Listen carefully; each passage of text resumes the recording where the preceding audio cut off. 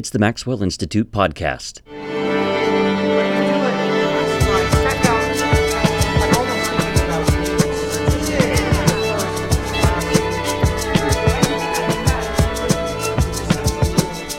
I'm Blair Hodges. In the late 19th century, a newspaper written and published by women and for women sprung up in what most Americans thought was the unlikeliest of locations, Utah, the home of the Mormons. It was the Women's Exponent. Along the top of the newspaper, the masthead proudly declared its concern: the rights of the women of Zion and the rights of the women of all nations. This declaration, and its articles on suffrage and women's rights, puzzled onlookers who thought about the religion mostly as a strange polygamous sect. How could women simultaneously support a national campaign for political and economic rights while defending a marital practice that to most people seemed relentlessly patriarchal? That's the question addressed by historian Laurel Thatcher Ulrich in her latest book, A House Full of Females: Plural Marriage and Women's Rights in Early Mormonism, 1835 to 1870. But this book is about more than polygamy and women's rights. It's a bold new social and cultural history of early Mormonism more broadly, as seen in the earliest and most personal writings of many of the overlooked figures of Mormon history. Pulitzer and Bancroft Prize winner Laurel Thatcher Ulrich joins us to talk about A House Full of Females in this episode of the Maxwell Institute podcast. Questions and comments about this and other episodes can be sent to MIPodcast@byu.edu. And don't forget to rate and review the show on iTunes.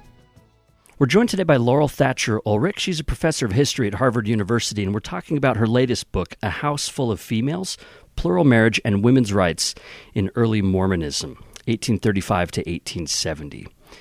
Laurel, I wanted to start off with a famous quote that's been attributed to a lot of different people, but you're the one who coined this memorable phrase: well-behaved women seldom make history. This has become a revered slogan for many women. You can see it on bumper stickers and T-shirts and posters, and I've seen tattoos. People might be surprised to hear you talk about how the quote worked in its original setting, though. You may not have intended it to mean what a lot of people use it to mean today. So what was the meaning of that quote? Well, in context, it was the introduction to an article about Puritan women as revealed in funeral sermons.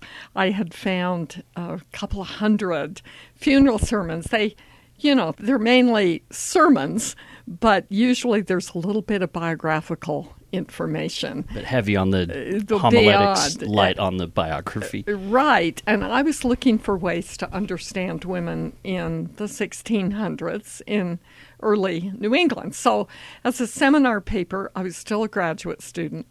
I latched on to these sermons.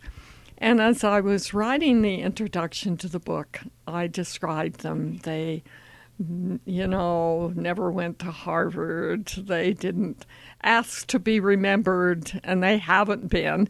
And then just out of the ether somewhere, I continued, well-behaved women seldom make history. And I tossed it off. It was in the middle of a paragraph, but in context, I think I was responding to my interest in ordinary people, rather than anybody who'd written about early America, had written about Anne Hutchinson, the famous so-called heretic, or they'd written about witch hunting. And I thought, well, there are a lot of women in early Massachusetts. What were the rest of them doing? And it's a phenomenon even today. What gets on the press is, man bites dog, not dog bites man. So that's what I meant. But also, I have to confess, I had an agenda myself, which was to make a little trouble in the history profession by taking on something that was a bit contrarian. So it was double from the beginning, but in its literal meaning, it was about those Puritan women. It's really interesting because your new book, A House Full of Females, really follows in line with that idea of trying to get at the stories of what we might call everyday people who are actually incredible people who have a lot to say for history and that are often overlooked. And this book is really tuned into that idea. Yes, absolutely. I think everything I've done is really at that angle. Yeah.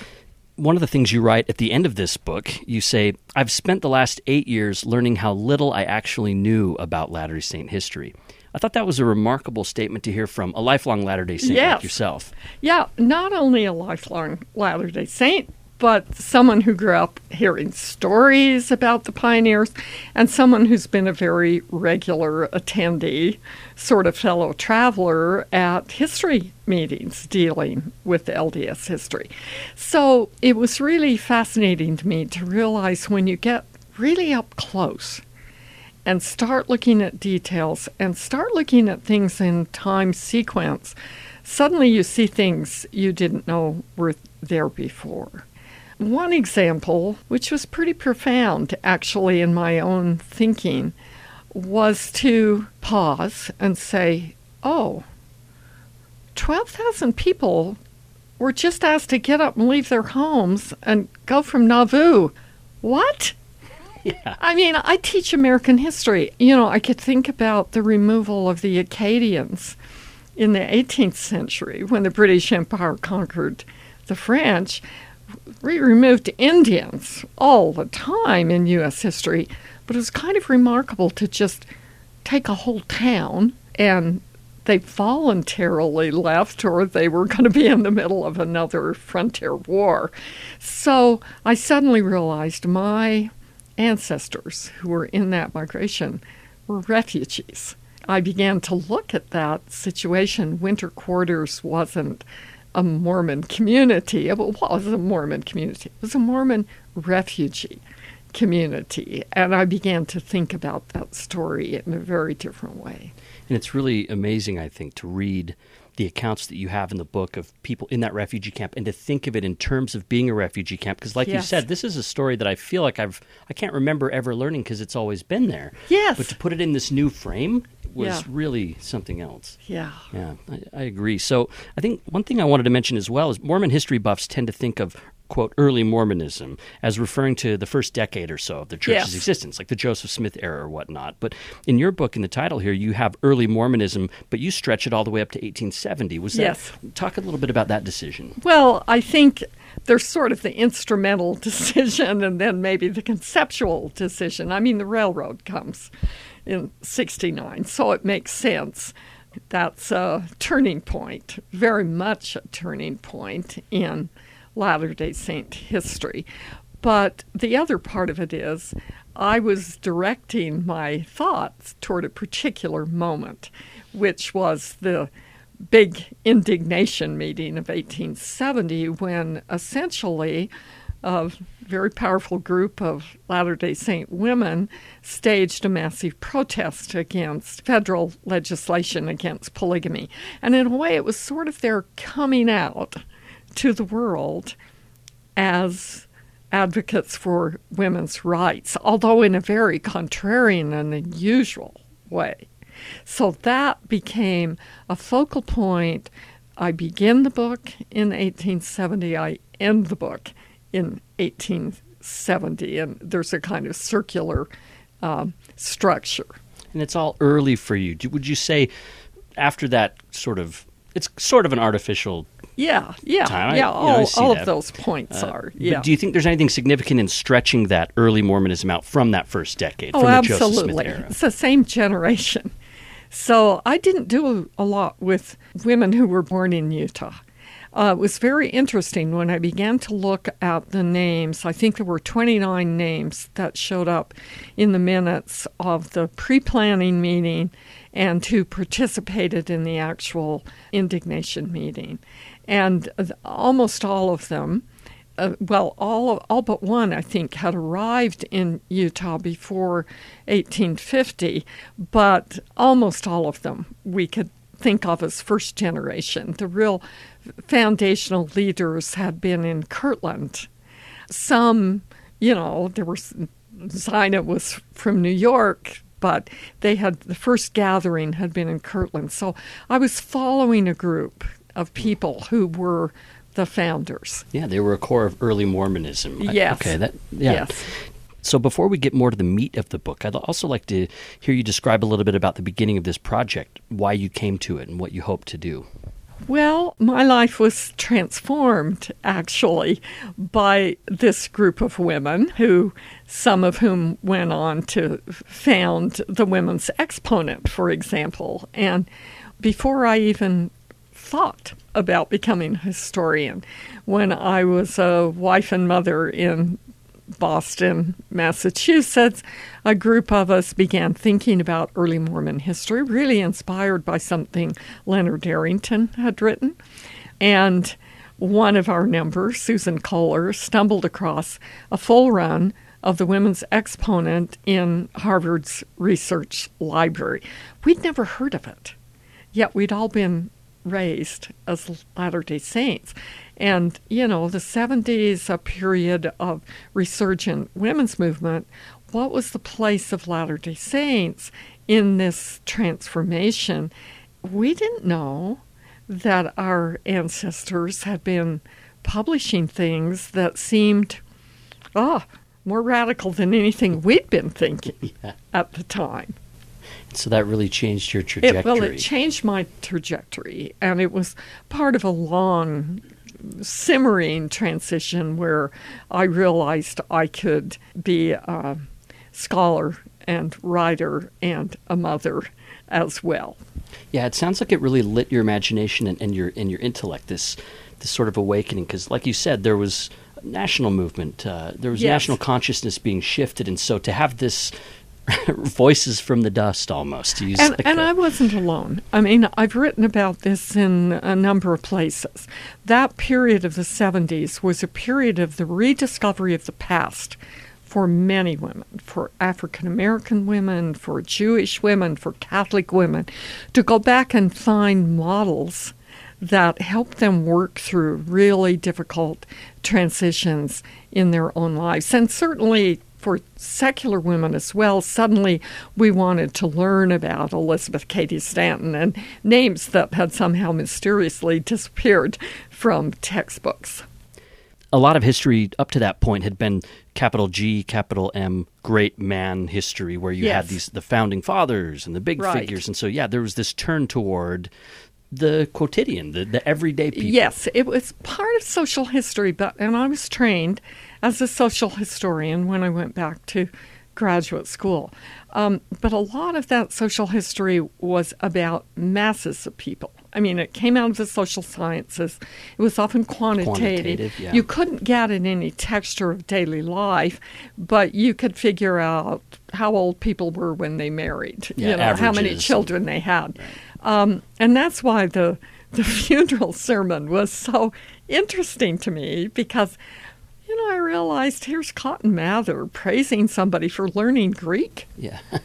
How did that happen? Wasn't much use to her, but she had a lot of interest, this woman being praised in the funeral sermon. And so I began to think there were things to discover that social historians hadn't probed deeply enough, including court records. A lot of that history was about misbehaving women. I mentioned the witch hunts. But, strange things end up in courts, like breaking the Sabbath or removing somebody's cushion in the meeting house. I mean, it's wonderful because it's very local. So going into the Essex County, Massachusetts court records, I could actually map a neighborhood, and I could begin to attach stories about servant who was taking food from her mistress's house and passing it off, to a poor neighbor, and therefore really shaming the well-to-do woman because she was supposed to be charitable and helping her neighbors. So these little miniature dramas that help me to understand the variety of women's lives.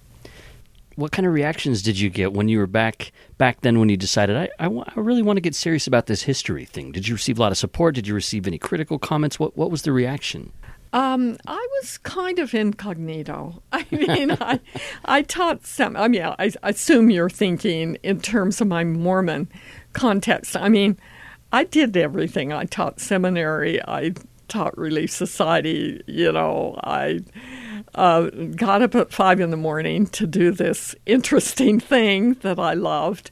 But I baked cookies. I mean, that, of course, is part of the tradition. Mormon women do everything right. It was a little exhausting, but also very satisfying. I mean, my friend Claudia Bushman has often said, during that period when many of us were doing similar things, she said, I escaped from one world to the other. That is, I loved both worlds. I actually like baking cookies. I loved both worlds, and I loved my children. But as a fully formed human being, it was very exciting to discover it wasn't either or, it was both and. And what was it like back then for a woman entering the academy going for a PhD? Well, I was a faculty wife and a part-time student, so I wasn't aiming for the Ivies. I did my PhD at the University of New Hampshire. If I'd been planning a career, I never would have done that. But I thought, I'm doing this for my own enrichment. My goal was to write. I liked writing about the past, and I'm going to be a better writer if I do this. My very wise mentor, Charles Clark, when I told him that was my motivation, he said, I kind of think you might change your mind. But I'm no model for anybody because a lot of it was serendipity and sort of taking opportunities as they fell in my lap, which in some ways they did. So maybe like on a practical level, you don't find yourself to be a model, but I know a lot of historians in the church, both men and women, who look to you as someone who's really gone to have great success and who's become a really great figure in history in general. So what kind of suggestions would you offer to people who are looking at the academy, women and men, who want to do the kind of things that you've been able to do? I don't know. I don't often give advice, though I have used this phrase, and I think there's some real truth to it, that I had the advantage of disadvantage. I didn't go to an Ivy League school. I now teach at an Ivy League school. I've read enough about the history of what was happening in the 70s at Harvard to know I never would have written about women. No one would have let me do that because it would have been the end of my career. So the fact that I was in a very good place, great mentors, but a small program and a new program, and because I was a faculty wife, so nobody worried about me getting a job, they let me do what I cared about. Yeah. And I do think writing about what you care about is a very good thing. You need to be practical. I never tell my students just go off on a tangent. But you can find a way. If you're going to write about what you care about, make sure it's grounded in a bigger framework so it communicates to people who don't particularly care about what you care about.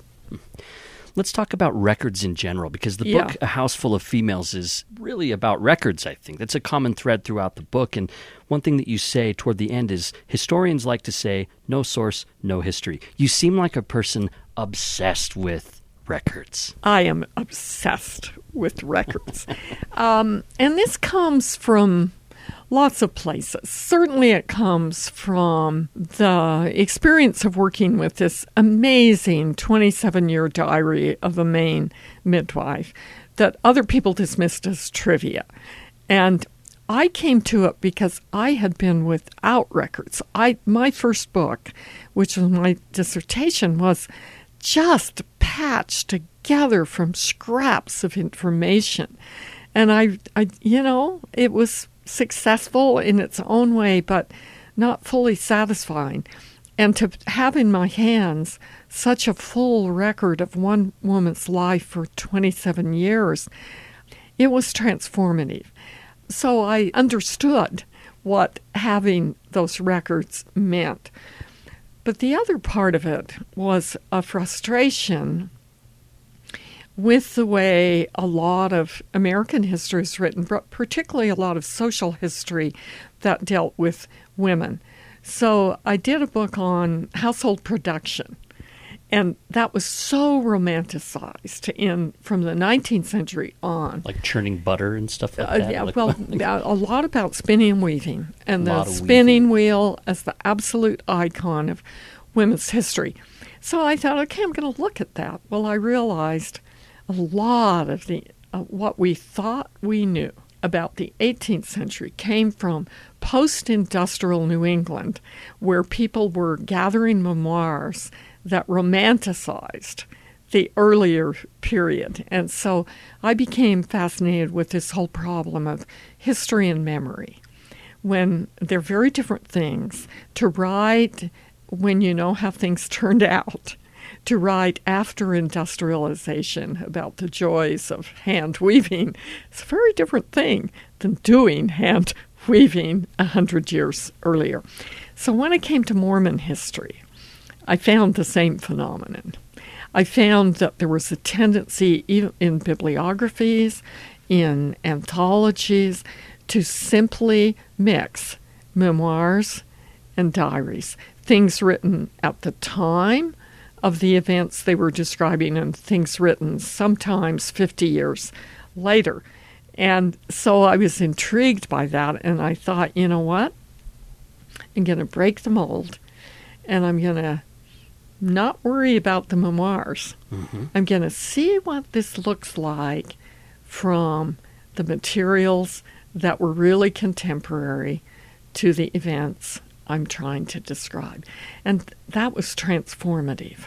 I think it makes for a very different book. I would say A House Full of Females is sort of an early cultural history of Mormonism in general, the subtitle aside. And so it makes sense that you say, by paying attention to those contemporaneous records, like you're in the moment with the people as they're telling the story. And that is different than what you get from a later memoir. Yeah, it's very different. And you're very astute to say, title aside, because the original title of the book was Mormon Diaries, 1835 to 1870, and my publisher said, "Oh no, I suspected that nobody will want to read that book." And there is a theme. There's obviously a very strong theme in the book. It's indicated in the main title.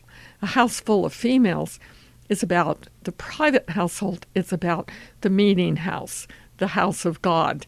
So that theme is all the way through the interior, the exterior work of women in community. Mm-hmm. But I'm very flattered that you think this is a cultural history, because it felt that way to me. Yeah, and I think that's why it's going to be a landmark book in Mormon history, because it's telling early Mormon history from the ground up and from the experiences of a lot of women that I think a lot of readers will be introduced to for the first time through this book. Men. And men as well. Their male diaries. Somebody said to me, Hosea Stout and other people. I was so surprised how many men there were. Mm-hmm. Well, you're going to talk about women, you got to talk about men. Absolutely. Yeah. Absolutely. So you say in the book that you rely heavily on diaries and other day-to-day records. Day-to-day, So letters, occasional poetry, minutes of meetings, and this type of thing. One scholar estimated, you say, that in Mormon archives, men's diaries and memoirs outnumber those of women by 10 to 1.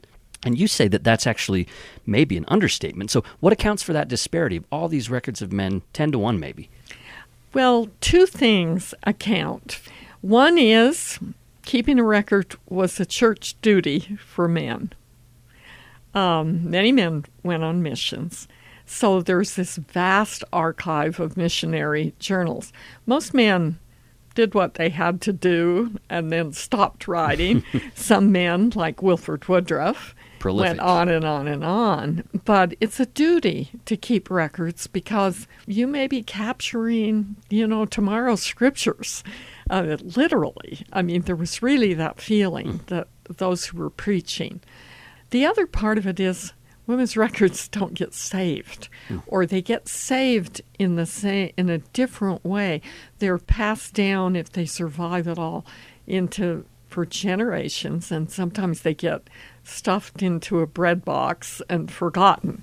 And I'm talking about the literal example of some of Zina Young's writings.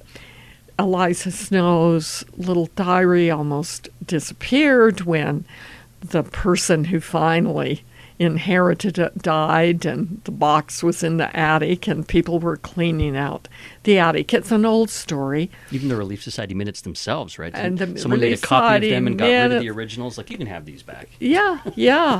So we wouldn't have the Nauvoo minutes of the Relief Society if Eliza hadn't personally cared for them, brought them from Nauvoo, cared for them lovingly, passed them on then to Zina D.H. Young, who passed them on to Bathsheba Smith. So they cared for their own records, and they cared for their own records because they knew those records mattered. And they also, I think, knew nobody else was going to do it if they didn't. Yeah. Another thing you do, it's not just written records, although they're heavily used throughout the book, but also material records, quilts. There's a striking quilt that comes up. If we had more time, I think if people check out the book, I love that part about the quilt that's divided, and then eventually over time the two sides are brought back together. So it's kind of a teaser for people to check out the book. Yeah. But let's talk about, also, you mentioned the Wilford Woodruff diaries, and this is remarkable. He wrote so much, and you kind of use it as a framework. So you kind of use Wilford Woodruff's diaries that you can follow along that early story and then bring in the more sporadic records attached alongside that. And you say that his diary became an unintentional witness to the influence of women. Do you have a specific example of that you like? Yes. I love his quote where he said to men who were going off on missions, I want you to write the important things. You don't need to say what you had for dinner unless you're Elijah and the angels bring you your food. You can write about it if that happens, but otherwise ignore mundane things. Well, he just was into record keeping, and he was into life. And he recorded odd things. I mean, I say at one point he even gave us a recipe for chowder. Yeah. I mean, he loved to fish. His first deep sea fishing and stopping on the shore and digging clams with his wife Phoebe's relatives. But then the title of the book comes from Wilford Woodruff. And in 1857, just a little notation in one of his daily entries. The house was full of females. And I love that phrase because it taken out of context, it sounds like, this man's a polygamist, which he was. He had 3 wives, was about to acquire a 4th. But he was actually describing very briefly having attended a meeting of the Salt Lake City 14th Ward Relief Society. And he not only noted the house was full of females, but they were sewing and quilting. And then later, that same season, he recorded other moments when they met at his house and there were 50 women there. Now, why did he notice this? I think he's a great person for making a list of everything, just obsessively. How many miles he traveled? How many people miles? How many people he baptized? He'd conducted hundreds and hundreds of meetings. He'd, been to many, many meetings. I don't think, judged on what I can tell from the diary, he had ever been in a meeting that was full of women and women were conducting. That had not been his experience. He was always in a congregation where men were in charge and men conducted. So, this is the meeting house I've been in every week. The house was full of females. And that was kind of exciting to see that in the diary. You mentioned his wife Phoebe, too, his first wife, Phoebe Carter, and you bring her into dialogue with him throughout the book with her letters. And I like a lot of times your book is long. Yes, it's a long Bless book. your publisher for letting you do that, because it enables you to draw out some things that you don't see in a lot of books. For example, you get right down to Phoebe's penmanship. You talk about how her penmanship and spelling were better than her husband's, though he usually had more to say. Yes, that's right. So yeah, I was struck, I think, with how sad a lot of the book was. I actually found it to be a pretty sad book. It's a sad book. Yeah. It is. It was a really hard world. And I think, I don't know, maybe things got more upbeat after 1870. But, what's in this book? I didn't even write about Missouri, except in flashback. Yeah. And yet, the exodus from Nauvoo was profoundly disturbing, but even before that, this is one of the surprises for me. I think we usually think of plural marriage as the great testing ground for women. No. The great testing ground for Phoebe Carter Woodruff was being left behind when her husband went on his mission to England. And she was left behind in another refugee situation. Wilford had not been in Missouri, but she was surrounded by people who were. She was also young. She'd had her first child. She was pregnant with a second child. He's gone.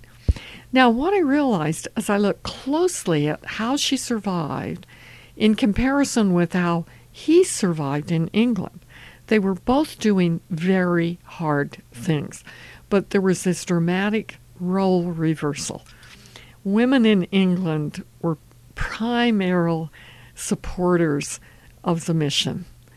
Mission mothers that would sort of look after people. The good mothers, the motherly women of England that, provided laundry, that helped stitch together copies of the Millennial Star, that gave food even when they didn't have a lot of food, that helped the elders understand the dialect, that had visions, that shared their dreams, that practically worshipped these men as if they were Peter and Paul coming as apostles to bring Jesus' gospel. So it was very, very interesting.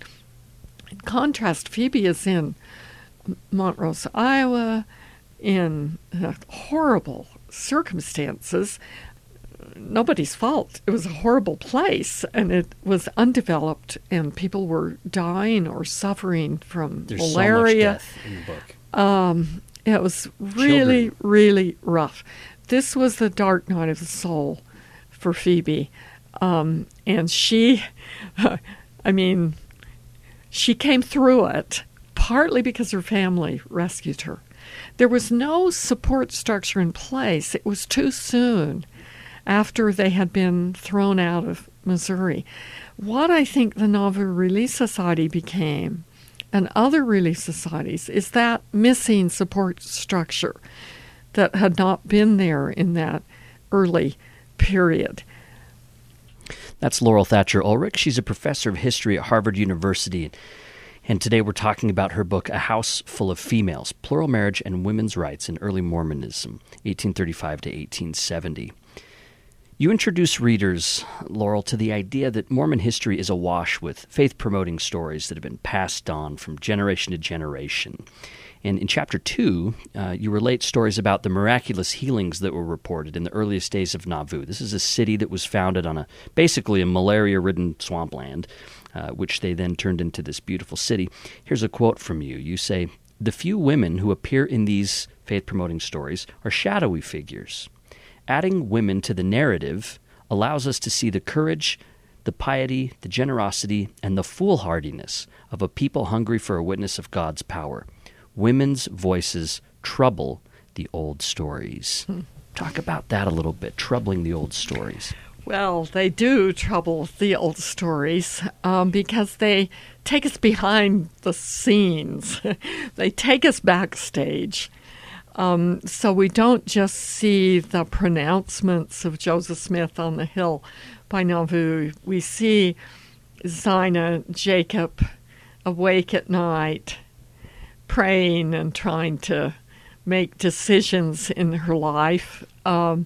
We don't just see Brigham Young declaring this is the place and going in and establishing a new religious community. We see women literally huddled together in leaking cabins in a dank spring, trying to access a divine witness that they're where they should be and that they can find a way to endure it.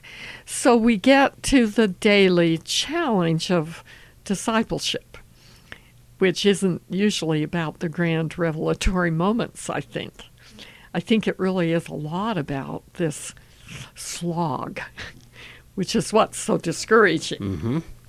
Yeah, like I said, some of it was very moving and very hard to read. I was particularly struck with all of the children that passed away and all of the loss that they experienced. I just can't really wrap my head around that. It was almost, I don't know if it was expected or not, but it seemed to really cut them deeply. It was.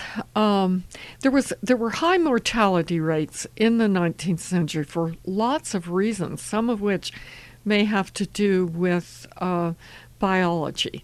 I mean, some organisms may have been more powerful, some strange. So people are dying of consumption. This is classic from novels. There's always some young woman growing pale and dying from consumption. Mormons are dying from things that could have been prevented if they hadn't been refugees. So they're dying from scurvy or losing their teeth or losing their babies. And it's happening today, sadly, in people who are expelled from their homes because of war and religious conflict. And so I think it's doubly moving as we realize it's not just our society that's had these difficulties. Yeah, I couldn't help but think of some of the parallels. We mentioned the Relief Society organization. This is in 1842. A number of women in Nauvoo began to organize a group to provide community aid and also encourage high moral values and things like that. And the group received the approbation of the Mormon prophet Joseph Smith and became part of the church's evolving structure. And you say that the Relief Society expanded the place of women in the organizational life of the church, but you also say it exposed the limits of their authority. Give an example of that. The most dramatic example, of course, is that the Nauvoo Relief Society lasted about 3 years. Yeah. I mean, the limits came pretty fast and furious when Joseph Smith died. And Brigham Young, who was widely accepted as president of the Quorum of 12 Apostles to sort of look over the church after Joseph Smith's death, ended up in a real conflict with Joseph's widow, Emma, and disbanded the Relief Society. Emma had been the president. And he, actually, it's really hard to imagine this, pretty rational man, but he was in a tough place. He did what people do when they're in a tough place. He found somebody to blame. He blamed the Relief Society for Joseph's death and Hiram's death at Carthage and said, no more meetings of women. If people are more interested in the Relief Society and its suspension and then how it eventually was reconstituted and what happened in the interim, they can check out the interview we did here on the podcast with Jill Mulvey-Durr, Kate Holbrook, and Matt Groh on the first 50 years of Relief Society. Let's talk a little bit more about polygamy before we move on here. Polygamy is not the central theme of your book, but you spend a good deal of time with it because there's a lot of history there. It played a prominent role in 19th century Mormonism. And you say that plural marriage didn't drop out of the heavens fully formed. And you say there was not a single path to its acceptance. As you're looking at this history and spending more time with it during the course of this project than maybe you had before, was there anything that surprised you or anything that you think might surprise people that aren't as familiar with the history of polygamy? Lots of things. One, of course, is the surprising number of women who had been married before and not necessarily divorced. I mean, this is the 19th century, the way sometimes the only practical way to leave a marriage is to leave physically. And so there were a number of women among those who became plural wives in Nauvoo who had left previous husbands and became plural wives. What? What's going on here? It was a kind of rescue operation in a way for people who felt they had been abandoned. I mean, I don't want to exaggerate that point. That maybe was not put correctly, but someone who found a religious faith that sustained them was happy to be bound to what they considered a righteous man and to the other women in his family rather than endure a kind of misery in a legal monogamous marriage. We so often forget how few legal rights women had in the 19th century, even in an era where there was a lot of sentimentality about marriage. For example, Margaret Smoot was married, had a child. Her husband was apparently abusive. He was unfaithful to her. It was a miserable marriage. What did she do? This is before she encountered the Latter-day Saints. She left, picked up the child and left. Where she was living, divorce wouldn't have been an option. When she came into Missouri and met the Latter-day Saints and joined the church, she fell in love with Abraham Smoot, and Joseph Smith married them. And she said, this was like apples of gold in her life because she had a place in the world. And this was a monogamous marriage. But later, in polygamy, Margaret Smoot embraced a number of plural wives, some of whom were immigrants who had come into the Salt Lake Valley. And she became Mother Smoot to these women who were part of her family, and she mothered their children. She had no other children other than the child she had brought with her when she escaped her first marriage, and yet she felt she had a family that had been recreated through polygamy. That's one example. Another example, of course, would be quite a contrasting example, would be Augusta Cobb, who left her husband. She was a mature woman. Most of her children were grown. She brought her two youngest children with her initially because her husband wouldn't allow her to participate in the church. And it was a miserable marriage, and so she made a choice. She married Brigham Young as his second plural wife. Was not so happy later by that decision because a lot of other women followed, and Brigham Young had a very large household. So one of the things that was surprising about Augusta were her amazing letters to Brigham. I mean, she pretty much nailed all the problems with polygamy. If you wanted to go down the list, Augusta had a letter for every one of them. At one point she said, I want to go on a mission. Call me on a mission. I'm kind of tired of this place. I mean, men were going on missions. Why not call women? Women who were sick of their husbands could leave and go on a mission. I mean, she had a sardonic sense of humor.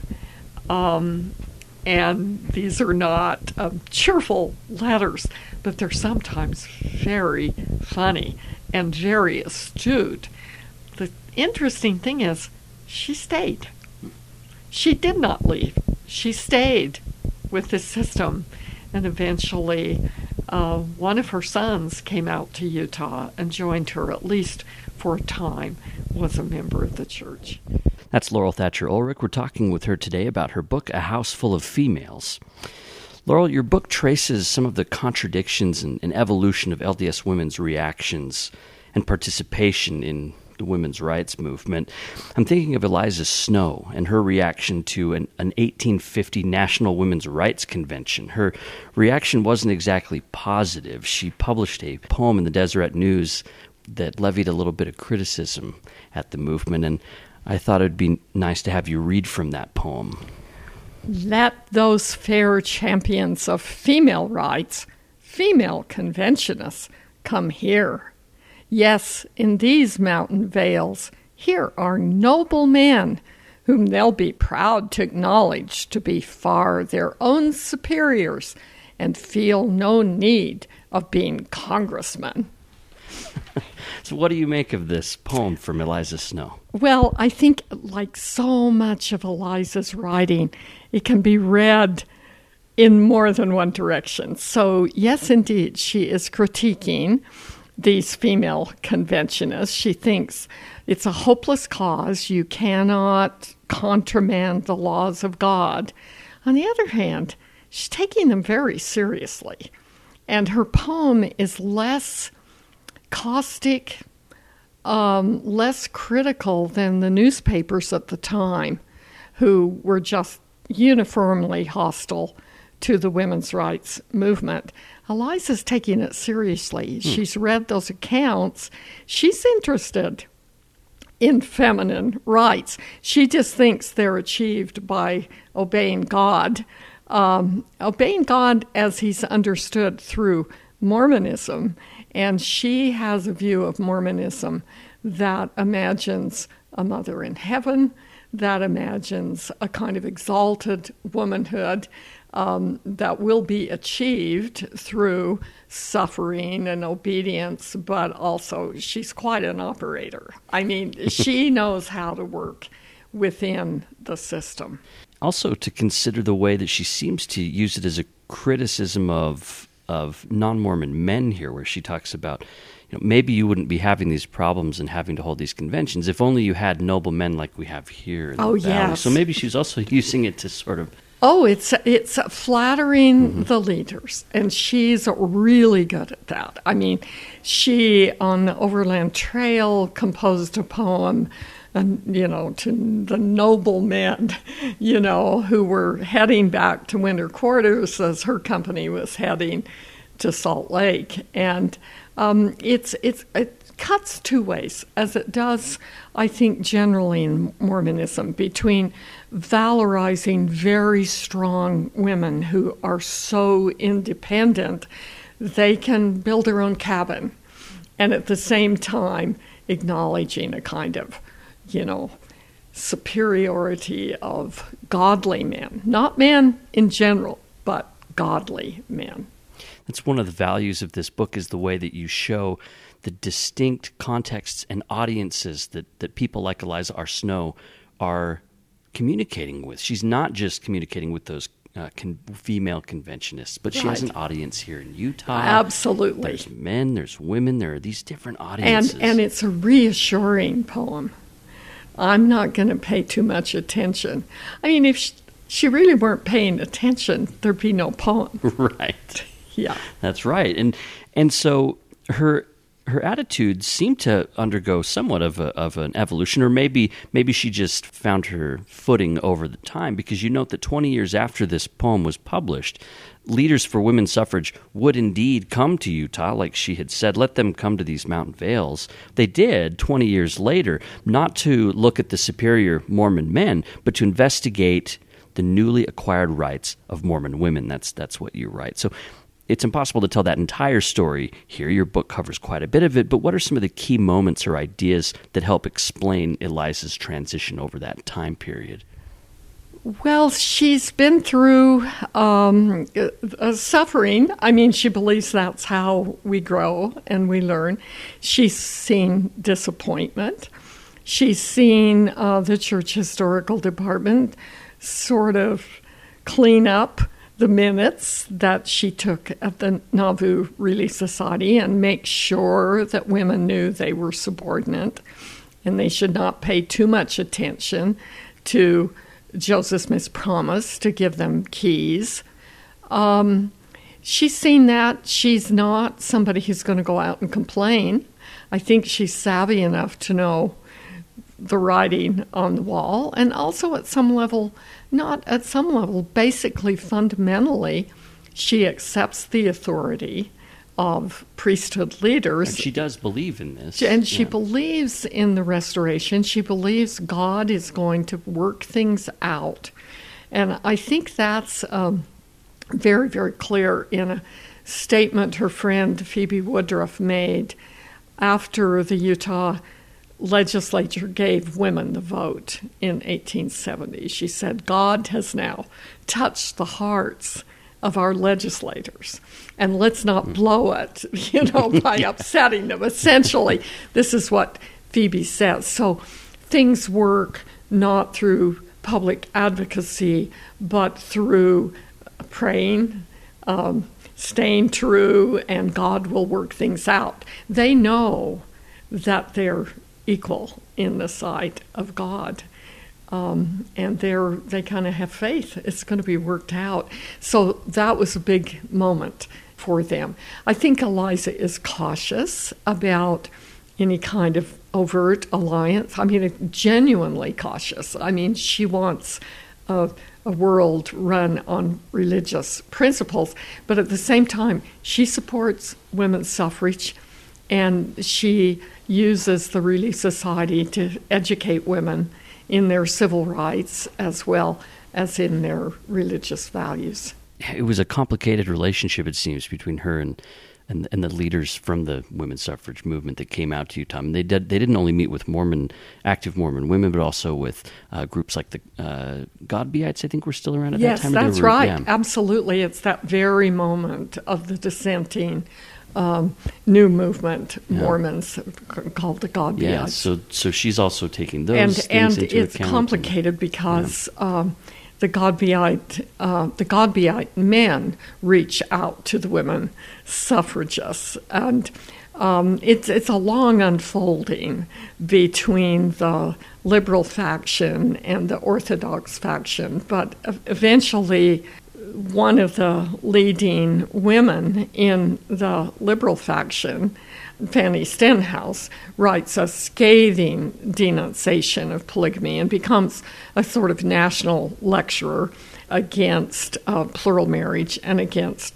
Mormonism. But she drops out of the women's suffrage movement. The leadership does not come from that group, partly because the vote in Utah is fundamentally in the hands of Mormons. It's about numbers. So it's the Mormon women who are able to eventually ally with the national movement and attend those conventions and become players. Yeah, the practical ways things work out sometimes are not what you would have expected up front. The other thing I wanted to mention too with you is some of the internal differences of opinion that existed even among the Orthodox faction of some of these Mormon women. Your book is bookended by this meeting of Relief Society leaders. In the book's final chapter, you bring readers to this fascinating meeting held by Relief Society leaders in the 15th Ward Hall. And women in Utah had just been granted the right to vote.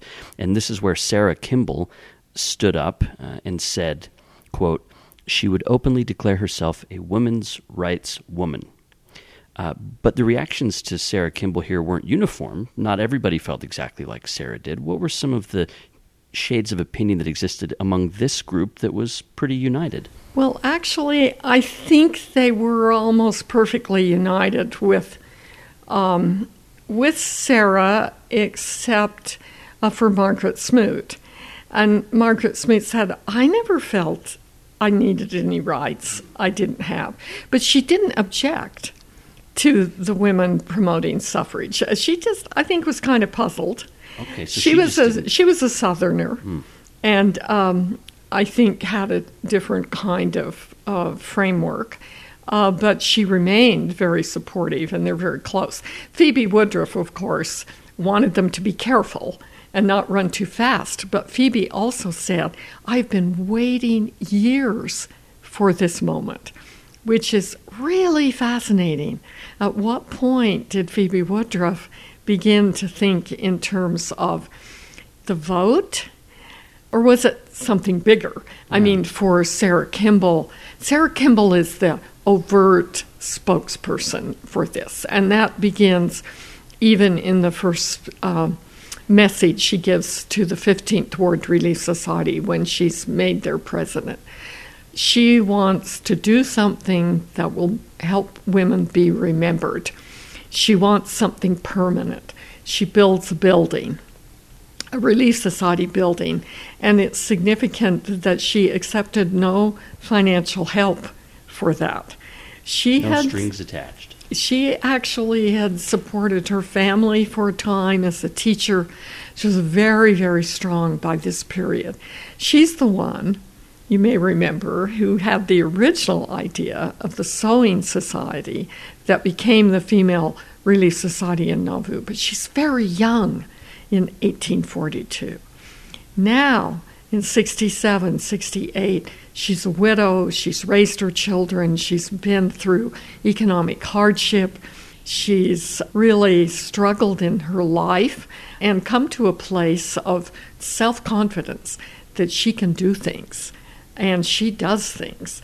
I think she really is the driving force in this group in terms of public advocacy and the willingness to kind of go out on a limb. In fact, she says, I have had ideas in my life that seemed wild, that I think will yet be realized. She was a real women's rights woman. But the others had enough of that they rallied around.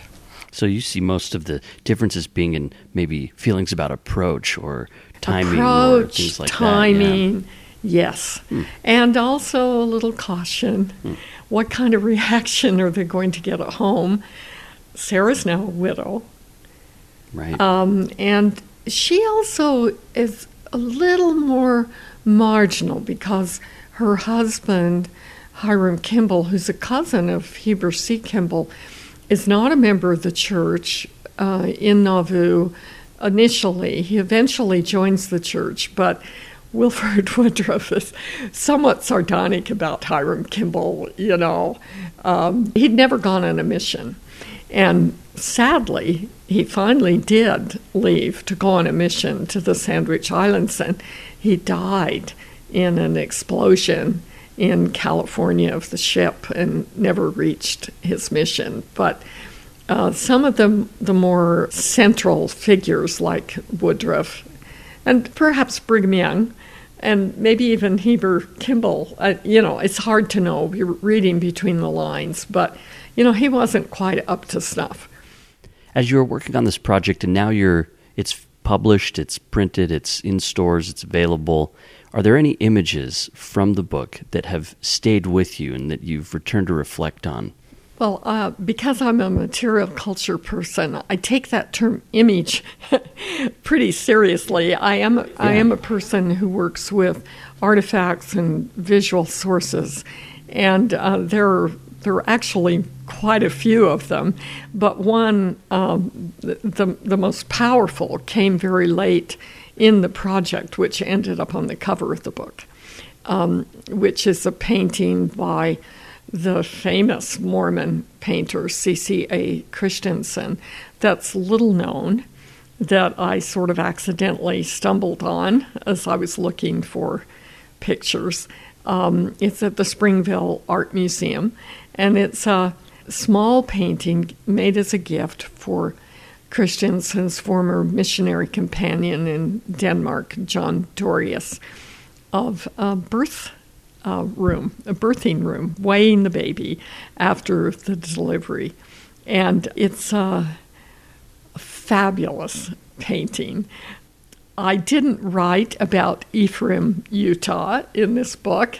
I didn't have diaries from Ephraim, but it's an image of a community of women in a classic scene, a birthing room, and at the margins of the painting, the father is standing in the doorway, not quite in to the scene.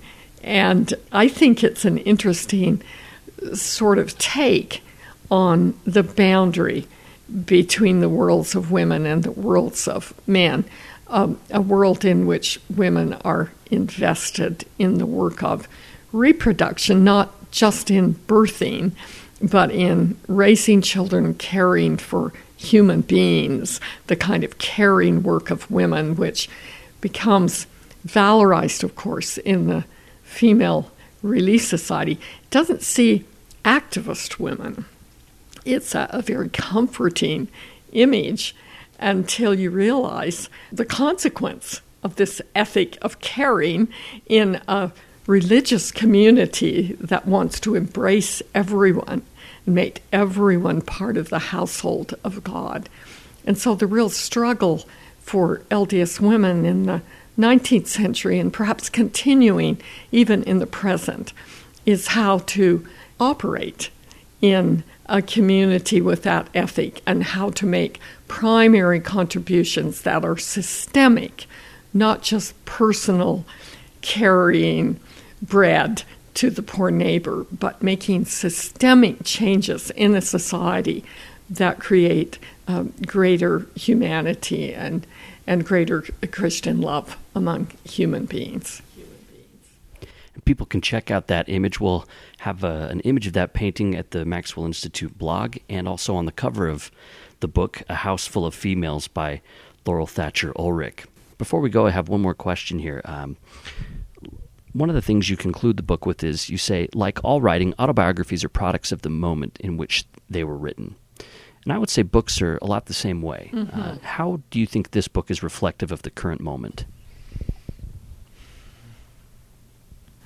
I think it's reflective of the current moment in a number of ways. One of the most important, probably, is that Latter-day Saints are turning toward their history in new ways. It's an interesting phenomenon because something similar was happening in the 60s and 70s, absolutely, in terms of larger turmoil in the society and people looking to the past.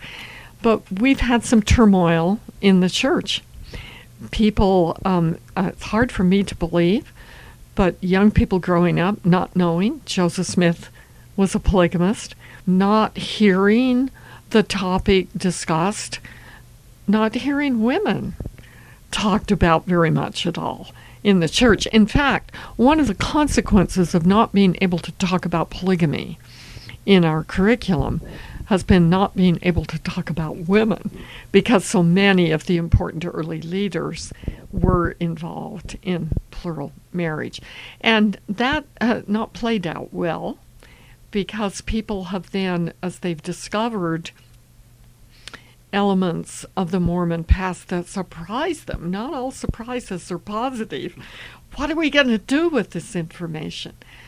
And I've had a very happy life writing about all kinds of things. I have not done a major project on Mormon history because I live in the East Coast. That's not been my field.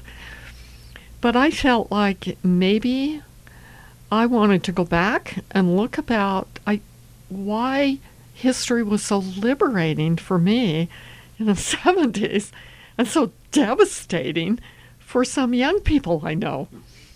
And I wanted to look at that. And the answer I came to was, of course, I didn't know all the history. I was able to selectively find things that were transformative to my life. But I also came across a richer, maybe being in my 70s was necessary to understand and to incorporate that history. I'm becoming very personal here. It's an important moment in my life where I've been through trials and I've been through challenges, and I now have children and soon will have a great-grandchild. I'm able to look at that past in a new way and try in some way to share some of that with others in the hopes that it would be helpful. That's Dr. Laurel Thatcher Ulrich. She's a professor of history at Harvard University. She served as president of the American Historical Association and Mormon History Association. Her book, A Midwife's Tale, received the Pulitzer Prize and the Bancroft Prize. Her latest book, which we talked about today, is called A House Full of Females, Plural Marriage and Women's Rights in Early Mormonism, 1835 to 1870. Thank you so much for talking to us today. Thank you.